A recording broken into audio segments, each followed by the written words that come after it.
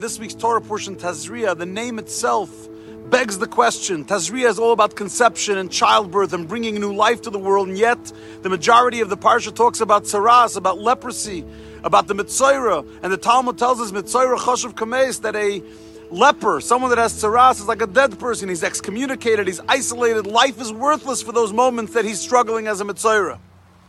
So how do you reconcile the name of a parsha with the content of the parsha, which seems so contradictory? Says the Lubavitcher Rebbe, it's not contradictory at all. That when a Mitzaira goes through the experience, it's not punitive. Hashem is not trying to punish him punitively, that this is how you'll be for the rest of your life. It's a tshuva process. It's a process of rebirth. If you go through that isolation and you realize you have the remorse and the regret and you recognize how you ended up, where you ended up, it was Lashon Hara, the negativity, and you change your ways, you end up Tazria, you end up creating new life for yourself, a new journey that becomes incredible.